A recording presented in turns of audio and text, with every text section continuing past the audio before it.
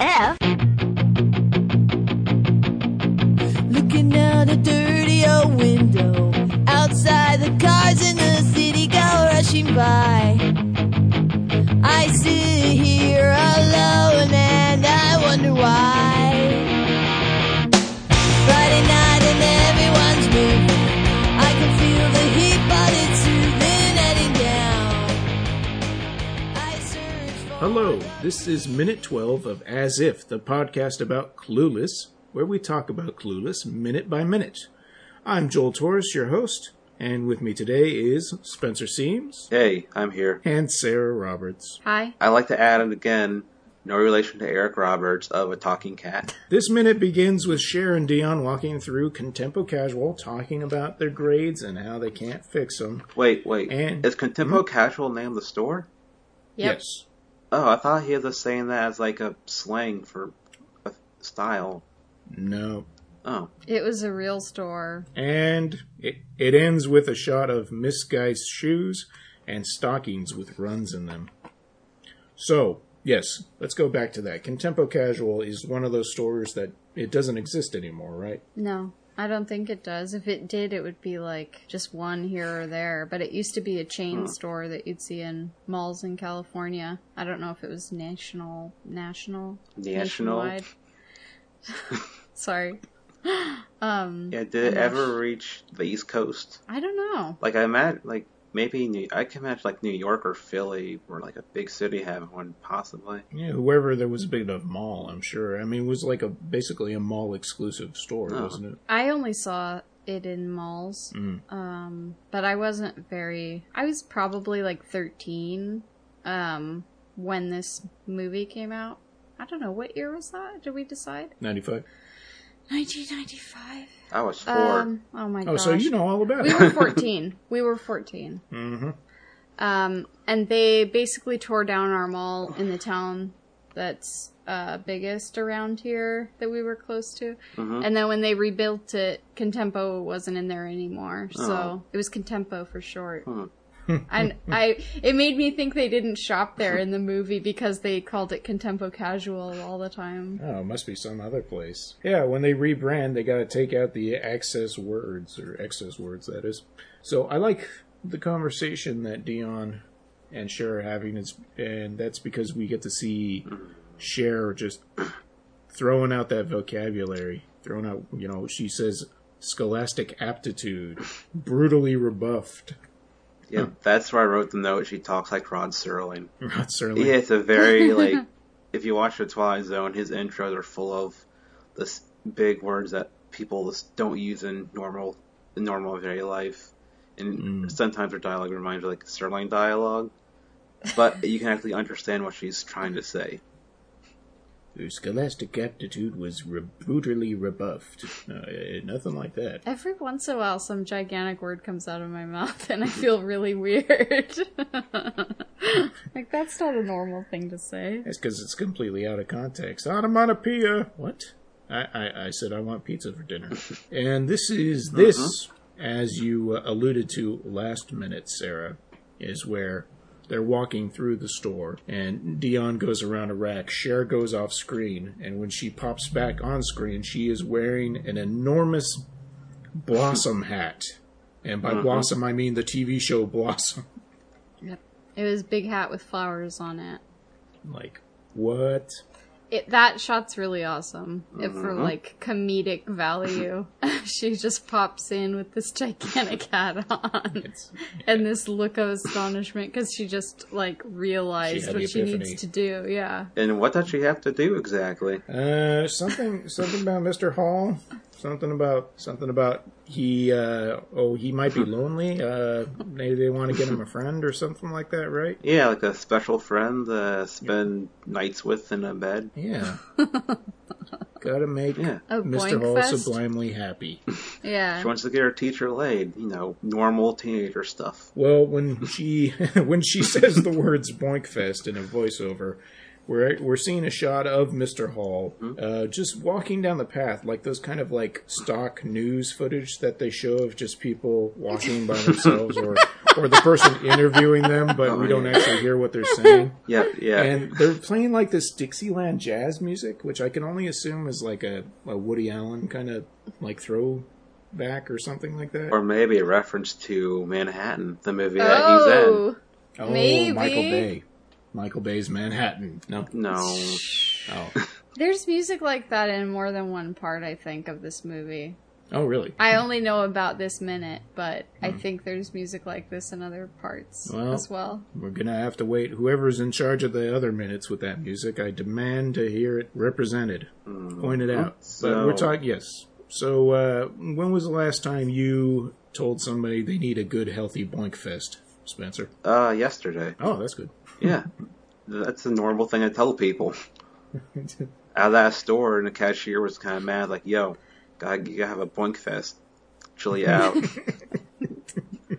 It's so stupid. It's so stupid. And she says he's 47, but he looks 57. Wallace Shawn has always looked 57. I don't know how old he is. Like, he looks, to me, he looks eternally, like, 55, 60-ish. He's looked the same, though, since then, basically. I mean, he looks... the last time I saw him, he did look older. Like, he was in one of those Criterion videos where they allow people to go into the Criterion closet and pick out movies and talk about them, with the guy he did Dinner with Andre with. And he looked older there, but not like... That was a good one. We've been seeing him look older since Princess Bride. Inconceivable. Yeah. And, like, Sarah watched Gossip Girl, and I caught a couple of episodes of that. Don't tell people that. Wait, he's on Gossip Girl? Somebody we don't know watched Gossip Girl. Yes. Yes, he is. Yeah. Huh. He has I mean, he's not, like, one of the main Is characters. he a grandfather in it? No. A teacher? No. A psychologist? I think he's a lawyer, and that... Well, he's the most adorable lawyer. He's like an enforcer in The Good Wife. What? Oh, yeah, he cracks down in The Good I Wife. forgot about that. Anyways, this isn't the Wallace Shawn cast. It should be. I know. I think so now. That's for sure. Sounds like a good project. The end of this, after we see this voiceover where we're talking about the Boinkfest, is we see... there is one more shot before the end where we go through the teacher's lounge. Yeah. And we get to see a bunch of different teachers who mostly don't have any parts. Talking about All the math teachers are married, but they're really trolls, so they're ugly. Evil trolls, exactly. And then the gym teachers, I guess they're gay. Is that what you're trying to say with that? Yeah, same-sex oriented. That blatant advertisement is so funny. She She's sees like, the candy bar. Snickers. Oh, yeah. But I like that really weird moment where it's like she sees the Snickers even though it's impossible for these Snickers. No, Great joke. I mean, I can relate to that. I've definitely been like, I am so mad about, oh my god, there's that Kit Kat bar. But it's like she has the ability to cast her consciousness and see other parts of the world where she's not there. Unless she was there in the teacher's lounge. Yeah, she's in the astral realm. I thought she was in the teacher's lounge. I mean, It's POV. It was kind of like, to me, I thought it was POV and like this a meta joke where like she sees Snickers and gets hungry. In the astroplane or whatever. Oh, maybe she can only go disembodied like that when she hasn't had a proper lunch or something like that. Oh, That's yeah, why maybe. But later on she mentions that she ate too much in another minute, had 5 peanut butter M&Ms. So I think candy is really her kryptonite. Yeah, Snickers are real good though. So, Reese's cups are the best. Is it is calling the PE teacher same-sex oriented? Is that like trying to be quote unquote PC, or that's just a joke? It's as PC as the '90s get. Like, were they trying to get around like not being offensive, or I don't know? Like, it's a weird line to me. At no point until like the 2000s, almost like maybe the mid 2000s, was it appropriate for a character in a movie that would be aimed towards a younger audience to have like anyone actually be like, oh, that person's gay. You know, you can't say that I feel like. So you have to heavily, subtly hint at it.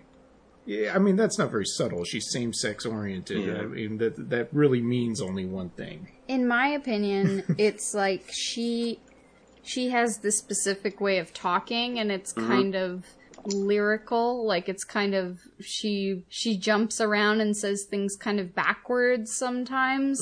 And I think that's like it's supposed to be like her lingo. So I just thought that line was another way of her trying to say something in a different way than everybody else did. But I don't know. I guess I hadn't thought about whether or not it was politically correct. Like, I'm not trying to say, like, politically correct is bad. It's kind of a weird line to me. It is, yeah. Like, it really is, totally doesn't feel right.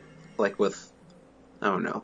It just, to me, it's just an odd moment. She likes using, she's not simple about her language when she's describing things, and I think that goes along with it. She could have just said,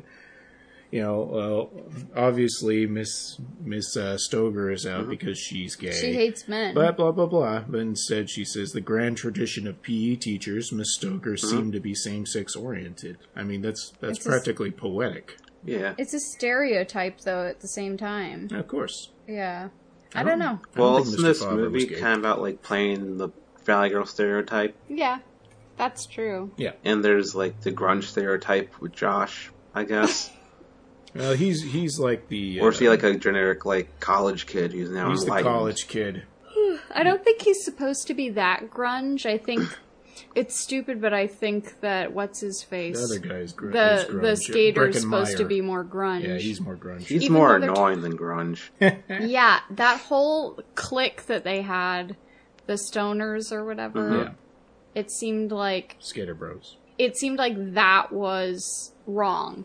Like, not that it was offensive or anything, but that it wasn't accurate to what they actually were. There weren't a group of kids like that, really. Maybe there were in Santa Monica. That were super into, like, the Grateful Dead in the 90s. Okay, you're absolutely right. I didn't realize that was brought up. That is completely not a thing. I knew some kids like the Grateful Dead, but, well... Really? So, this scene, like you said, is first-person, like, style, going through, like, the Sean Goodfellas going through the restaurant here. Eventually, it ends on Miss Guy's table, where she is drinking a enormous cup of, I don't know, tea or something like that, wearing a weird-looking, oversized sweater. She, like, gets something, and she spills on herself, doesn't she? Like, right when we're watching her. Yeah, they went over the top on trying to make her look bad. She has cool glasses. Like the frames. Yeah. I guess they're cool now. They're Dorcas back then. Yeah. The dork glasses. But from there we transition to a shot of her feet, and the camera is panning up. Like, we're going to take in this woman and see exactly what she's all about. Because Cher needs to analyze her to make sure that this could work, that Mr. Hall and her could be an item. And she's got pieces of chalk on the ground. She's wearing shoes that are too big for her. Her slip is showing. Yep, slip is showing at the bottom of the dress. That's when the minute ends, but it's we're just Miss Geist is just the disaster, and we've got to see it all. Yeah. Or something like that. Anything else stand out about that you guys want to talk about? There's a great line when Cher narration said, "Our school is a major babe drought." But I feel like most high schools have that, at least in my experience. Yeah, perfectly normal. Yeah. If there was some super attractive teacher in there, how was she going to set him up with Mr. Hall? I don't... Well, Swallow Sean, he's charming. I mean, that's right. He's a sexual dynamo. I forgot. Yeah, as Steve Sadak on Renegade Movie said, he's a human Muppet. He really is. Look at him; he's adorable. Welcome to the Muppet Show. Yeah, good stuff. Yeah. So, pretty short minute for us. The first person shot, the hat. There are some highlights to this minute. It's a very enjoyable minute. I recommend that you watch this minute by itself. Yeah, this is another moment where the movie could turn very, very dark. with this, like, with the whole reveal of she's gonna get her teacher laid. Like, that's just, it's another weird element of, like, oh, this movie, and if by another director, would be a very, very different movie. Mm-hmm. Yeah, maybe it's just because I like Emma. Like, I feel like they really threw in these things for comedy. Like, we need to get him laid. Like, in the movie, when she's setting someone up, in the movie for Emma, not Clueless. The Gwyneth Paltrow movie. Yeah, it's like, and in that period, that story was about her basically arranging a couple and arranging a marriage. So I feel like it is weird that they do it, but I feel like they were just trying to spice it up or something, or make it seem more contemporary. Is that the movie that Paltrow won an Oscar for? No, that was Shakespeare in Love, wasn't it? Yeah, I think it was Shakespeare in Love. So let's wrap this guy up again here. Spencer, throw out those plugs that you got. Cinema Knife Fight. I write reviews of old TV shows, Twilight Zone, One Step Beyond, Culture Tonight, Stalker, stuff like that. Read it if you're interested. Rhymes with Nerdy. I do a monthly column called This Seems Interesting, where I take a look at stuff from history that people don't care about. Sarah, be concise. What do we got? Okay. We host a podcast called Please Don't Send Me Into Outer Space that explores the realm of sci-fi and fantasy movies. And we also have another guy who hosts with us named Aaron Cornelius. And we watch a lot of really cool movies. Some of them are a little bit less cool than others, but some of them are entertaining. The best episode is episode 12, Doppelganger. We're on iTunes, we're on Stitcher, anything you want to find us on, we're there. So, I think that wraps it up for our time here, our 5 episodes. Thank you guys very much for joining me in this. Oh, you're welcome. Yeah, you're welcome. So, make sure to tune in next week, listener, for Minute 13 with a new host and new group. I'm sure they'll make it work. Anyways, well, thanks for listening. Bye. Bye. Auf Wiedersehen. We're the kids in America. Everybody lived for the music around. Thanks for listening to this episode of As If, the podcast all about Clueless. It is produced and edited by Darren Husted. Executive produced and hosted by Joel Torres, with my guests Spencer Seams and Sarah Roberts. Follow us on Facebook at As If the Podcast. Follow us on Twitter at asif_podcast. And follow us on Instagram, As If Podcast. Subscribe to us on iTunes, SoundCloud, Shout Engine, or the podcasting app of your choice. Please rate and review if you enjoy. Clueless is owned by Paramount Pictures. No infringement is intended. All rights reserved. Copyright 2016.